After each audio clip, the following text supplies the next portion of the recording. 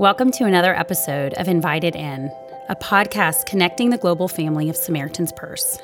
I'm Christy Graham, and today we have the privilege of hearing from a staff member who covers both domestic and international projects. I have Caitlin Lum in the studio with me today. Caitlin serves as the Media Relations Manager in Communications. She has worked for Samaritan's Purse for 4 years and is often first on the ground after disasters, working hand-in-hand with our response teams to tell the story of what Samaritan's Purse is doing. In 2019 alone, she has traveled to DRC to cover the Ebola response, Mozambique after Cyclone Idai, Colombia in the midst of the migration crisis, and Ohio after record-breaking tornadoes. In addition to media relations, Caitlin often writes for the web and print publications. And I have gotten to know Caitlin well, as she also works behind the scenes on this podcast. Thank you, Caitlin, for flipping roles today from writing to sharing your stories with the audience. Thanks for having me today. So as you know, I always like to hear how someone was led to work with Samaritan's Purse. Can you tell us how you were led here? Yeah, I came to Samaritan's Purse right after college.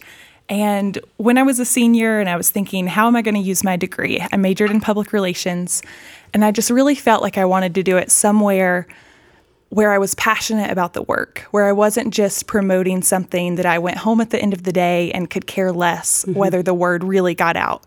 So I was researching ministries, researching different nonprofits, and really knew of Samaritan's Purse, connected with the mission and the heart of Samaritan's Purse. And as soon as I read the job description for the Media Relations Coordinator, which is how I started here, I was like, that's why I majored in public relations. That's the job right there. That is what my whole path in life has been leading up to. So I applied from there, and now I'm here. That's awesome. So as you know, we have, over 70 interns here this summer with Samaritan's Purse. So since you came right out of college, I thought maybe you could give some advice to people either just starting their careers or finishing up school. You came right into Samaritan's Purse, as you said, right out of graduation. So tell us, what advice would you give to people starting in their careers? Yeah, I think 2 pieces of advice that I would give is pursue your passions and also be patient. 2 things that I wasn't super great at. I was convinced that I had to graduate college with a job waiting on me. So I was applying to all of these different places, and I'd applied to Samaritan's Purse, but in the waiting and in the interview process, I was applying a lot of different places as well. And I can remember doing interviews with companies that I would have hated every day going to work. It was not anything that I cared about, but I just wanted that assurance of a job after graduation. Luckily, the Lord was really faithful and closed doors to things that I might have accepted in that waiting process because I was not patient. I wanted that job. And then during exam week of senior year, Samaritan's Purse called back and offered the job. So it was just such a relief, but also a reminder that the Lord is in control and His timing is perfect. So pursue where your heart is and be patient in that process. That's good. I was actually just reading about waiting this morning and just how we need to wait on the Lord, and He does it in His own timing. So what drew you to media relations? What led you there? Yeah, it was actually a little bit of a long process. I changed my major 3 times in college. So I started out in business, switched to child development, and then finally switched to public relations. I actually did a summer job, which looking back, I see how that was specifically preparing me for the role that I do now. At the time, it was just a summer job that felt like the right thing to do, and I couldn't see kind of the end of the tunnel, and that was a piece of the puzzle that the Lord was putting together. So that summer job, it was a communications role, and I loved it. I loved working with media. I loved writing for their website. I loved the communication aspect that it had. And I came back from that job and said, I've got to change my major. This is the start of junior year, so it's not a great time to completely switch the path that you're on. But I knew that that's what I was called to do. And as soon as I got into those classes that semester, it was just complete peace of this is right. And then as I applied for Samaritan's Purse, I saw distinct ways that role led to the current job that I'm in now.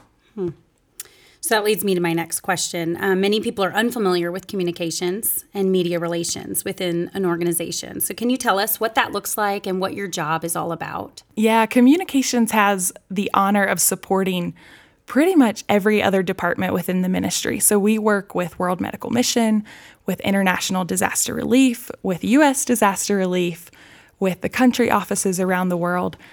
We get to tell the story of what God is doing through Samaritan's Purse here in the U.S. and around the world.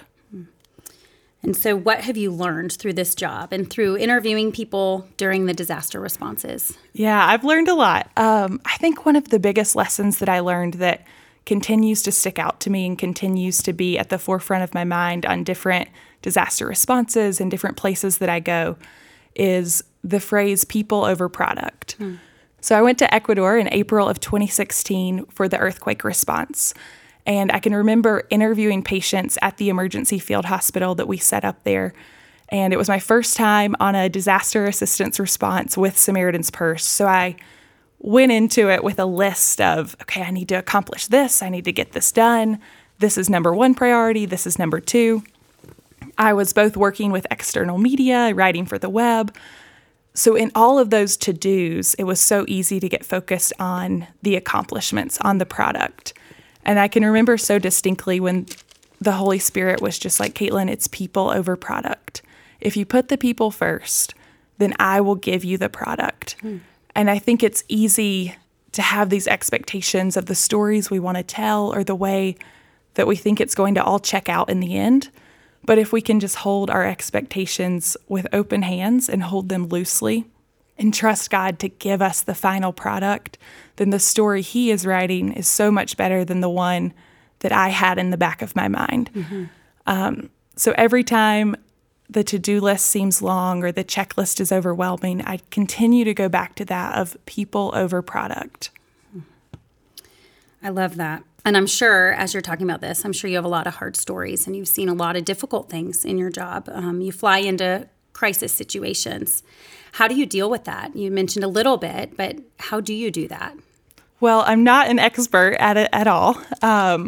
Each response is different, and I think each one kind of hits you in a different way. Some of them are a lot easier to transition back from, and some of them take a little bit more time. But the number one thing that I've learned is that I can't carry it and that God didn't ask me to carry it. That hearing people's hard stories and walking with them through tragedy and being there with them, that's not my burden to bear. That I can't fix it all. I can't do anything without Him. So just to release the pressure of carrying their stories and giving them back to God. And how do you keep energized? How do you keep, you travel, you've come back before from a long trip across the world and come back to work. How do you travel or handle jet lag? Just the bouncing back to your real world here, bringing those stories, like you said. How do you do that? Yeah, I think it looks a little bit different every time depending on where I've gone, how long the trip was.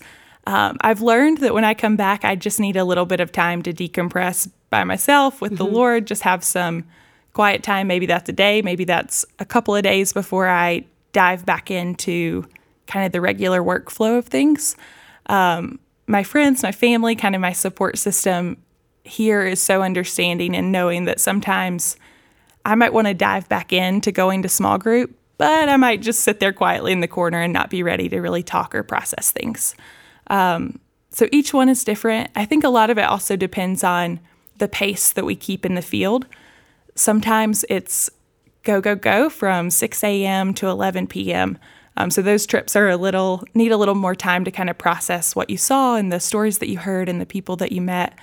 And it's always different, but the Lord has been faithful through it all. And I think it's because I feel so called to do this that I know that He will sustain me in all of it, in what He's asked me to do. So why do you think it's so important that people know about what God is doing through Samaritan's Purse? I think that we can give statistics and we can tell the big picture over and over again, but it isn't until you hear the personal story of the individual who is impacted by the work that it really connects with your heart. So I always say that people connect with people. So if we can tell them the story of a widow who now has a place to live, or of someone whose home burned down in the wildfires, and now we were able to salvage a few of their personal belongings. When we can tell those individual stories, that's when people connect to it. That's when people get behind the work and pray and support and stand with us as we go around the world. Mm-hmm. So we've wanted you to share for many reasons, but the biggest is you, like we said, you've gotten to work domestically and internationally. Would you be able to tell us maybe a favorite story from both fields that you've done with Samaritan's Purse? Yeah, I think one of the ones that stands out to me here in the U.S. was in California after the wildfires. And the sweet homeowner, she was a widow. Her home completely burned down. So you go to these homes and they're just a pile of ashes. Nothing's left. And it's discouraging. You see it and you think, how are we going to find anything in this mess that's worth saving?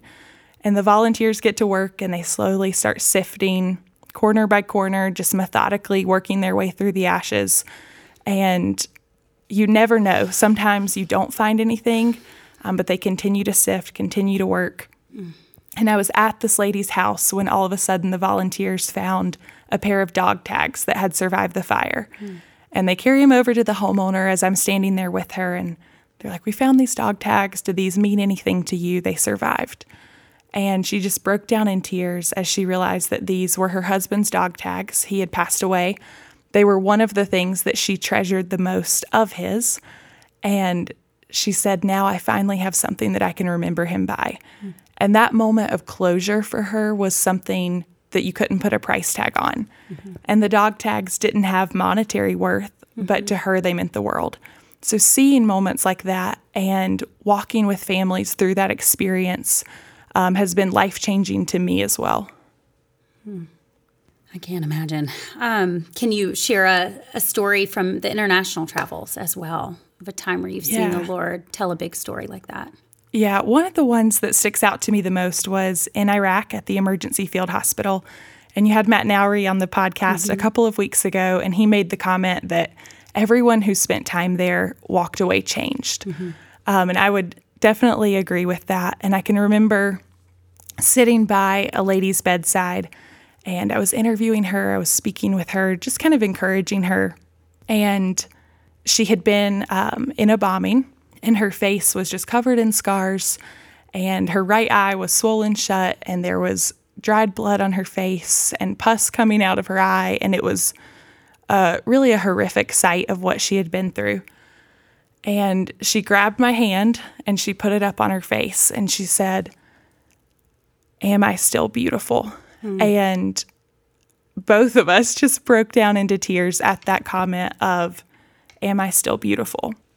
And in that moment, I can only say that God gave me the words to say, because I'm not medical. I'm a little squeamish at blood and things like that. But in that moment, with my hand pressed up against her face, she was beautiful. And I was able to just encourage her and speak truth and speak life over her and read scripture over her, that yes, she is still beautiful because she is made in God's image and because He calls her beautiful.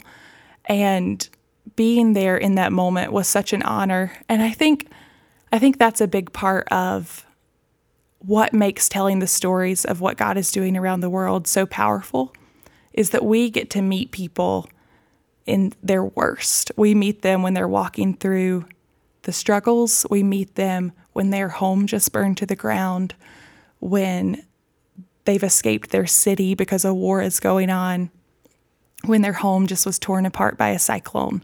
We get to come alongside them in their worst moments and share the gospel and speak truth and speak life over them. So it's always an honor that they let us into those stories. I always wonder, would I let somebody into that story if this is what I was going through, if this is what my life looked like? So I never want to take for granted the fact that they invite us in and that they cry with us and they tell us exactly what's on their heart and they tell us the impact of what Samaritan's Purse has done for them. That's a good point. And I know oftentimes you meet people and you don't get to see them again. Have you ever gotten to go back and see them as they've risen? Or is it mostly a time in crisis? Most of the time it is in crisis.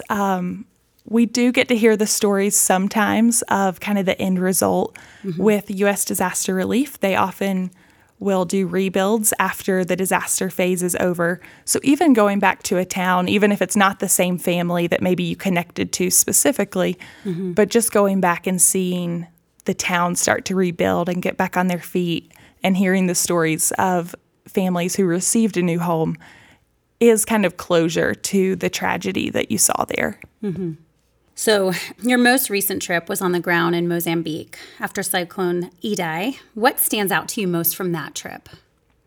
I think I came home from that trip just overwhelmed with the sense of gratitude that the families in Mozambique had for what we in the U.S. would consider pretty small.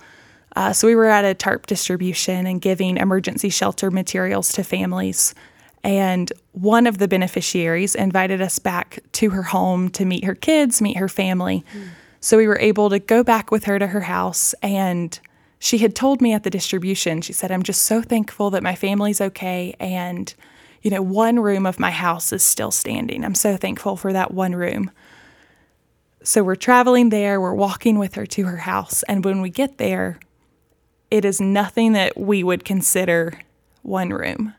If that's what my house looked like after a cyclone, I wouldn't be telling you that I was thankful that part of it survived. It was essentially just kind of sticks leaning together and a piece of tin that had clearly blown off that was put back on top of the roof.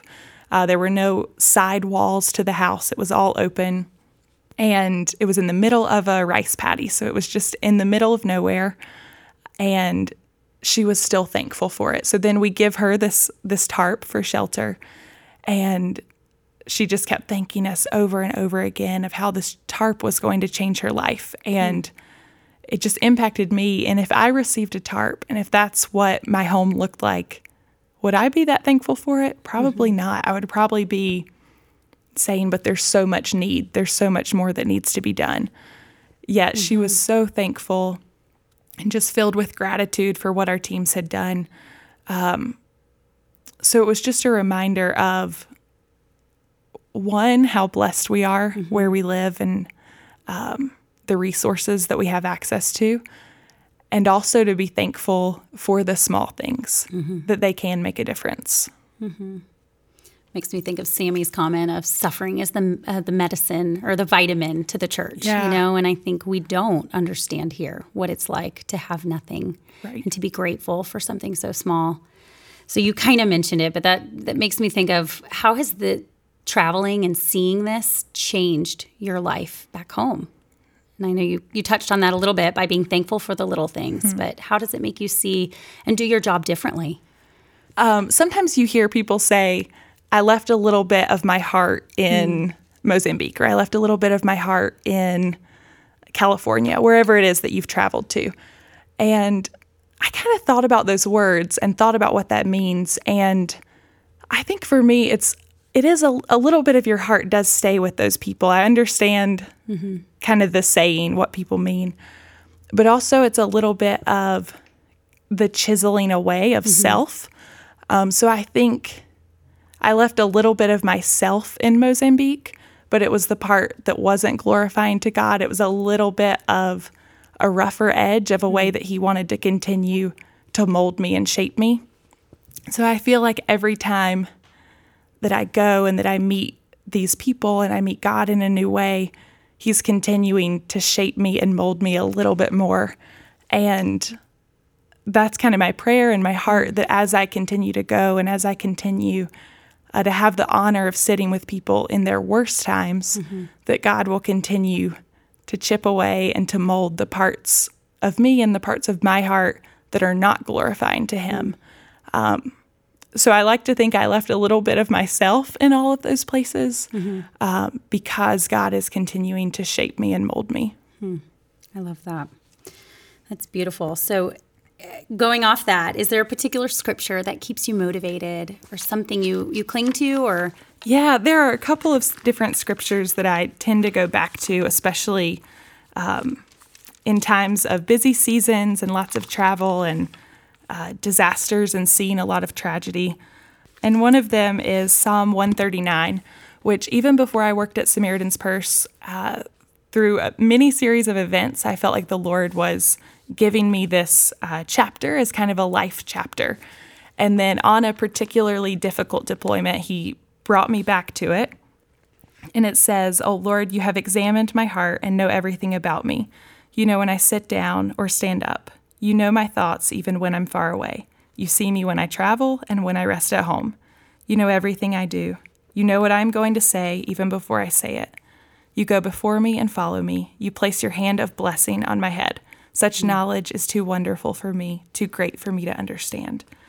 And as I travel and as I rest at home and as I speak with media and do spokesperson trainings, he knows my words before I say them. Mm-hmm. He sees me whether it's here in Boone, North Carolina, or whether it's on the other side of the world. And this chapter, Psalm 139, has continued to be an encouragement and a place that I always circle back to. Thank you for sharing that. That's so beautiful. And I think in the media, it's probably hard because you do have to be careful with what you say and really think before. And as I said, I was reading about waiting. I was reading in Leviticus 8 this morning about the ordination of Aaron and his sons and how it was so methodical, and the Lord told them to wait 7 days. He said it twice. Do not leave the entrance of the tent meeting for 7 days. He says it again in verse 35. You must stay at the entrance in the tent of meeting for 7 days to do what the Lord requires. The end, verse 36 says, so Aaron and his sons did everything the Lord commanded through Moses. And I love how you said that because it is important that we do what the Lord asks and we ask him to work in our hearts and we don't go ahead of him. And so I think in the media role, that probably is, you feel a responsibility and you feel a weight speaking on behalf of the ministry. So I appreciate you sharing your heart. And I think it is so important that we do all that the Lord commands of us. As we close, is there something that the audience can be praying? I know you mentioned Mozambique. We've been praying about that. Are there any updates or anything that we can pray specifically for your team? I think one of the ways that you can continue to pray for the communications team is that we will continue to keep the people first, that it is people over product. And if we put the people first, we can trust that God will bring the product and will tell the story that he wants to tell. Thank you, Caitlin, so much for sharing your heart and your story. And thank you, audience, for listening today. Please be praying, as she said, just for the people that we are reaching, that the Lord is allowing us to go into the mess with. And thank you, Caitlin, for sharing that vulnerability. Please hit subscribe in your podcast app so you can continue to hear how God is working in and through Samaritan's Purse. And thank you for tuning in and thank you for praying. As Caitlin said, this is God's ministry and we are just his hands and feet and servants. So continue to pray for those that are being sent. Thank you.